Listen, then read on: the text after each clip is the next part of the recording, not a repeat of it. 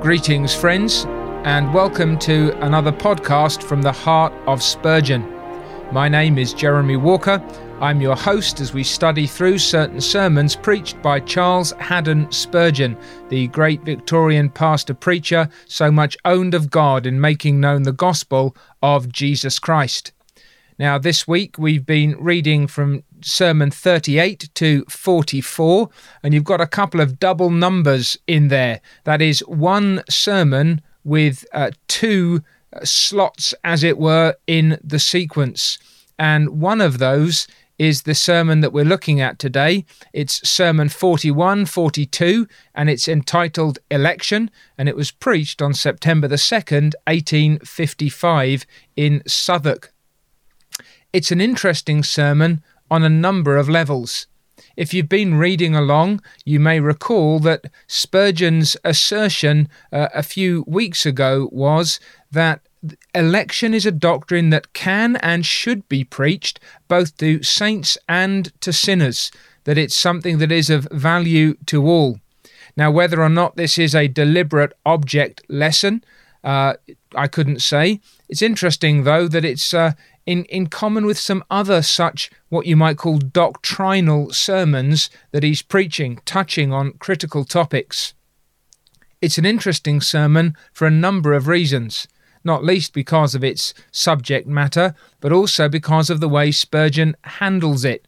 These double-numbered sermons tend to be slightly longer, and we'll see perhaps why that's so, especially when we look at the references that Spurgeon uses. But also there are things that he says that might surprise you. There are angles of attack which might take you by surprise. It's altogether an instructive sermon on a number of levels. Gives us an insight into some of Spurgeon's thinking on various issues.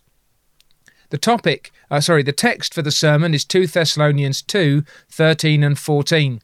But we are bound to give thanks always to God for you, brethren beloved of the Lord, because God hath from the beginning chosen you to salvation through sanctification of the Spirit and belief of the truth, whereunto he called you by our gospel to the obtaining of the glory of our Lord Jesus Christ.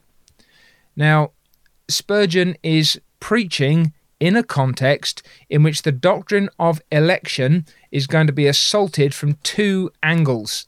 On the one hand, there's the Arminian assault, where the doctrine of election is going to be cried down and dismissed as some assault perhaps upon the free will of man. On the other side is the hyper-Calvinistic assault, in which election becomes, as you'll see as Spurgeon handles it, election becomes an excuse for men to do nothing and for preachers to do nothing in preaching the gospel with an eye to sinners.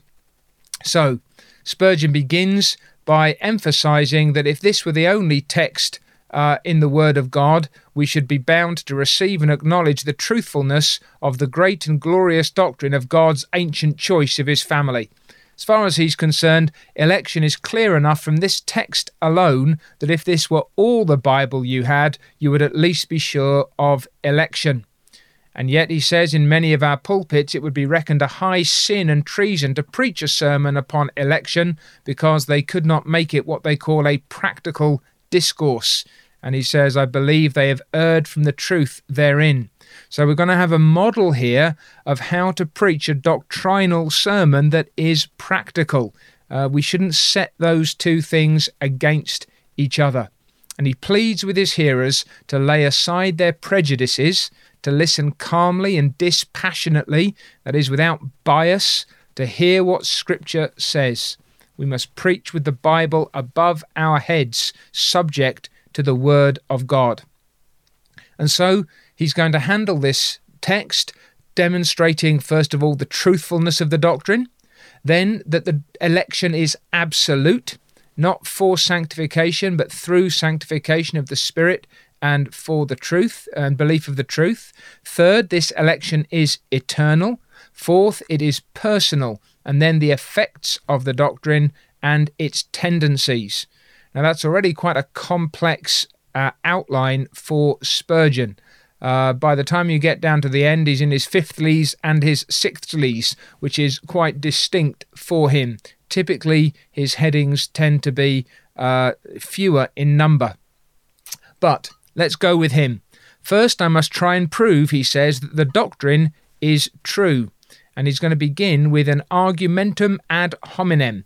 He's going to speak to each man. I will speak to you according to your different positions and stations. And so he begins by talking to those who belong to the Church of England. And he refers to the articles of the Anglican Church, the 17th upon predestination and election. And he says, if you're a churchman and a sincere and honest believer in Mother Church, you must be a thorough believer in election. And then, going on this line, he begins to adduce other human authorities, as he calls them, the old Waldensian Creed. It's no novelty, he says then, that I'm preaching, no new doctrine. He gives an extract from the Old Baptist Confession, the 1677-1689 Second London Baptist Confession of Faith. Now, he says, when he puts alongside one another the articles of the Church of England, the Waldensian Confession, and the Baptist Confession, I don't give a rush for all three of them. He says, it doesn't really matter to me whether or not they are for or against this doctrine. But I want you to understand that these documents demonstrate that this conviction regarding election is not a novelty. It is backed up by antiquity. And he says we need to remember that we're not just standing alone, isolated in the present, that there's a great host from the past who have testified to the same truths to which we are testifying. But, he says, the great truth is always the Bible and the Bible alone. My hearers, you do not believe in any other book than the Bible, do you? Now, bear in mind, Spurgeon has just published an edition of the 1689 Confession. So he's clearly willing to embrace it and to use it, but he wants to emphasize that doctrine is found primarily in the Scriptures, and it is to the Word of God alone that we give the first place in deciding such questions as these. And so he says, I love to give you a whole volley of texts when I am afraid you will distrust the truth, so that you may be too astonished to doubt if you do not in reality believe. And that's interesting. He says, I love to do this, but I think if you've read through the sermons that have been in the first volume so far, you would say he doesn't actually do it that often. Well, bear in mind, first of all, that you don't have all the sermons that he has preached, and secondly, that he very often refers to texts and quotes them either in part or in the spirit of them, even when he doesn't necessarily give you a precise reference to them. But because he's fighting this battle in this way, he gives you this whole volley, running through a catalogue of passages, first of all, where the people of God are called elect. And so from Mark 13 and from Luke 18, for example, he says, this is where the people of God are referred to as his chosen ones, almost if you like, a passive sense of the idea of election. And he says, well, you've got concordances. You can go away and see throughout the epistles that the saints are constantly called the elect. You can look for it for yourselves. But now the verses that will positive prove the doctrine. And if you like, this is the more active sense. It is a deliberate and definite divine choosing of some. And he turns to John 15 and verse 16, and to Acts 13 and verse 48, and to Romans chapter 8. And he turns to Romans chapter 11, and he turns to 1 Corinthians chapter 1, and he turns to 1 Thessalonians chapter 5 and verse 9. And he says, what are you going to do with all of these texts which demonstrate beyond a shadow of a doubt that God chooses a people for himself? In the middle of that paragraph, he says, it would be unnecessary to repeat the whole of the 9th chapter of Romans. As long as that remains in the Bible, no man shall be able to prove Arminianism. So he's got this battery, this barrage of texts. And perhaps that's where you understand why this sermon took longer to preach, because if you either are a preacher or have heard a preacher who's felt that this is the right thing to do in a certain sermon, you'll appreciate that having the people turn to a text after text after text and making sure that they're reading it and seeing what's in it can take up quite a lot of time. And before he moves on, he wants to address those who say it is hard for God to choose some and leave others. Almost, it's hard. It's not fair. That's pretty cruel of God to deal with the world in that way. And his response to that is really to go after the souls of those who might ask that question. Is there any of you here this morning, he asks, who wishes to be holy, who wishes to be regenerate, to leave off sin and walk in holiness? Someone might say yes. Another says, no, I don't want to be holy. I don't want to give up my lusts and my vices. I want my sinful pleasures. Why then, says Spurgeon, would you grumble that God hasn't chosen you to holiness? If you were chosen, you wouldn't like it. It's an interesting way of turning this back upon those who challenge. For example, he says about someone who declares that I hate the preacher. I can't bear his doctrine, but still I wish I could go into the church. Well, he said that would be a nonsense. That man doesn't care for it. Why should he trouble himself about other people having what they value and he despises? And so he asks, if you don't like holiness and you don't like righteousness, if God has chosen you to those things, has chosen rather the preacher to those things, has he hurt you by it? You see, the idea that Spurgeon is addressing here, the challenge that he's issuing, is the person who perhaps uses the doctrine of election as an excuse not to consider the gospel, but actually is quite happy to go on in ungodliness. And then the question arises further that, but I thought it just meant that God chooses some to heaven and some to hell. Ah, says Spurgeon, that's a very different matter from the gospel doctrine. God elects men to holiness and to righteousness, and through that to heaven. So he's being very careful here to make sure that people realize some of the richness that is in this doctrine of election, that it's not some capricious absolutism whereby someone is just sort of plucked up. You're for heaven and you're for hell. But that God chooses people to come to Christ and to walk in godliness and then to come to heaven. And that is all bound up together. So he's stripping away the excuses that some make of the doctrine of election. That's his first point, and it's the longest really of them all. The doctrine is true. His second point is that the doctrine of election is absolute. That is, it does not depend upon what we are. What he's saying here is that God doesn't choose us because we are holy beforehand or because we will become holy afterwards. He chooses us in order that we may be holy. In that sense, it does not rest upon our own works. It is not something that is determined on account of our righteousness, our virtue. Election, he says, we are sure, is absolute and altogether apart from the virtues which the saints have afterwards. What though a saint should be as holy and devout as Paul? What though he should be as bold as Peter or as loving as John? Yet he would claim nothing from his Maker. So God does not foresee holiness and choose accordingly. God's choice is sovereign.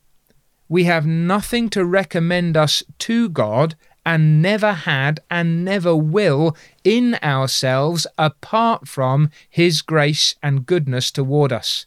And so, says Spurgeon, I will be content to be saved by grace, unalloyed, pure grace. I can boast of no merits. If you can do so, I cannot. He says, I must sing, free grace alone from the first to the last hath won my affection and held my soul fast. So it's absolute. But furthermore, thirdly, this election is eternal. Now, I'm going to skip over a little bit this fascinating comment that he makes about the thousands of years before Adam came upon the earth, when God was preparing chaotic matter to make it a fit abode for man, putting races of creatures upon it who might die and leave behind the marks of his handiwork and marvellous skill before he tried his hand on man. Now, on the one hand, we shouldn't imagine that Spurgeon's saying that God tried out his creating power on a few botched jobs before he made man, but this is not, and Spurgeon does veer back and forth a little bit on this. He's not always clear, at least from my reading, on the doctrine of creation. And his point here, though, is not first and foremost about when God made or how God made, but to carry us back before creation to the time when there was no one and nothing but God himself. And his point here is that it was in this beginning, when God himself was alone God, and when there was nothing more, that God himself alone in his eternity chose a people to be his own. And he's just saying, I'm just running this over for the benefit of young believers, that they may understand what we mean by eternal, absolute election. It comes alone and only from God. Furthermore, election is personal. And he's answering an objection here that the election spoken of is national rather than individual or personal. But in the text he's using, God hath from the beginning chosen you. And he says God chooses persons. God chooses individuals. If he chooses from amongst Britain, then he chooses, actually, a little more than that. If you were to claim that God has chosen Britain as a whole, then he must choose each British man individually. That's the way Spurgeon is arguing this. Now, he's not suggesting that Britain is a chosen nation, but he's saying if it were, it would be because each individual Brit has been chosen. The point he's making is that that's not the way then that God deals. Election is personal. It must be so. God speaks in his word of people one by one having been the special subjects of election. The other thought, he says, election produces good results, and he's really galloping along at this point. You may be left with some questions. He's trying to cover a lot of ground. He says here, in essence, that election is election unto life and sanctification. You are not to think that you are elect unless you are holy. You may come to Christ as a sinner, but you may not come to Christ as an elect person until you can see your holiness. Now, you've got to get him the right way around here, because that's not the clearest statement. His point isn't that you have to be holy in order to come to Jesus. He's already made clear that that is not the case. His point is that you have no grounds for concluding that you are chosen of God unless you are demonstrating it by a holy life. The elect of God are holy. They are not pure, they are not perfect, they are not spotless, but taking their life as a whole, they are holy persons. They are marked and distinct from others, and no man has a right to conclude himself elect except in his holiness. And so you can't say, I am elect, or I believe I'm elect, or I'm confident I'm elect, if you are consistently indulging sin of which you do not care to repent. If you're just going on in your wickedness, then you are not one of God's chosen people, because God chooses men and women, boys and girls, says Spurgeon, unto sanctification and unto faith. So there's this holiness that goes along with faith, and it may be known, and it may be known for a certainty. Faith is the, if you will, the foundation of this. It is the hand that reaches out and lays hold upon Jesus Christ, and whoever believes is elect. And those who, being elect, have believed, and the belief is the proof of the election, they will go on in godliness. So Spurgeon wants to hear, put away the possibility that you can live in sin and claim to be elect, but he also wants to emphasize that what you need to do is to trust in the Lord Jesus Christ, because faith demonstrates that you are chosen beforehand. He says, don't put the cart before the horse. If you will cast yourself on Jesus, you're elect. I tell you, the chief of sinners this morning, I tell you in his name, if you will come to God without any works of your own, cast yourself on the blood and righteousness of Jesus Christ, if you will come now and trust in him, you are elect. You were loved of God from before the foundation of the world, for you could not do that unless God had given you the power and had chosen you to do it. You see how he's arguing here, saying don't make election the question. Christ is held out to you. He also says, don't fancy that election excuses sin. Do not rock yourself in sweet complacency in the thought of your irresponsibility. You are responsible. And then, very briefly, sixthly, lastly, the true and legitimate tendencies of right conceptions concerning the doctrine of election. He says, first of all, it's a stripping doctrine. It takes away all our own righteousness. It strips us naked of our imagined virtuous works and doings. Makes us realize that we need God and that God must love us despite our sins. Secondly, it is humbling. Nothing in us, all of God. And we cry out, why me? Why me? If you want to be humbled, he says, study election, for it will make you humble under the influence of God's Spirit. And then last here, election in the Christian should make him very fearless and very bold. If God has chosen you, why should you care what man might think of you? You can go about your business for God as an oaken Christian who can withstand the storm. Furthermore, election will make us holy. That again would have been much controverted by some that have said, if you think you're elect, you'll go on in sin. No, that's the devil's logic. Shall I sin, says a Christian, after God hath chosen me? Shall I transgress after such love? Knowing that God has chosen us binds us to him. And then, lastly, what does election say to the ungodly? Spurgeon says, and this might surprise some, it's the most encouraging thing you can think of. What? How can election encourage the sinner? Because it means there's hope. Because it means that the salvation of your soul doesn't actually depend on what you are and what you have done. For very often the devil will try and persuade a sinner that they are too bad to be saved. Having tried to perhaps first of all tell them that they don't need to be saved, sometimes he then says, as they begin to come under conviction of sin, well, now clearly you're too bad to be saved. He's doing everything that he can to separate the sinner from Jesus Christ. But no, says Spurgeon, this is an election of a number that cannot be numbered, of an innumerable host. There's hope here, there's joy, there's power, there's glory for God. Take heart, go and try the Master.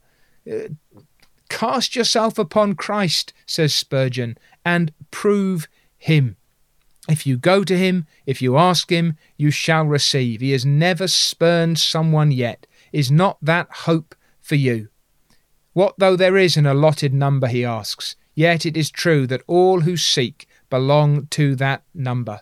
And so he ends this sermon by pointing to Christ. Let your hope rest on the cross of Christ. Think not on election, but on Christ Jesus. Rest on Jesus, Jesus first, midst, and without end.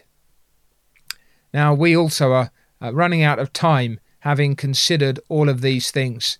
What are we to say to Spurgeon on this topic?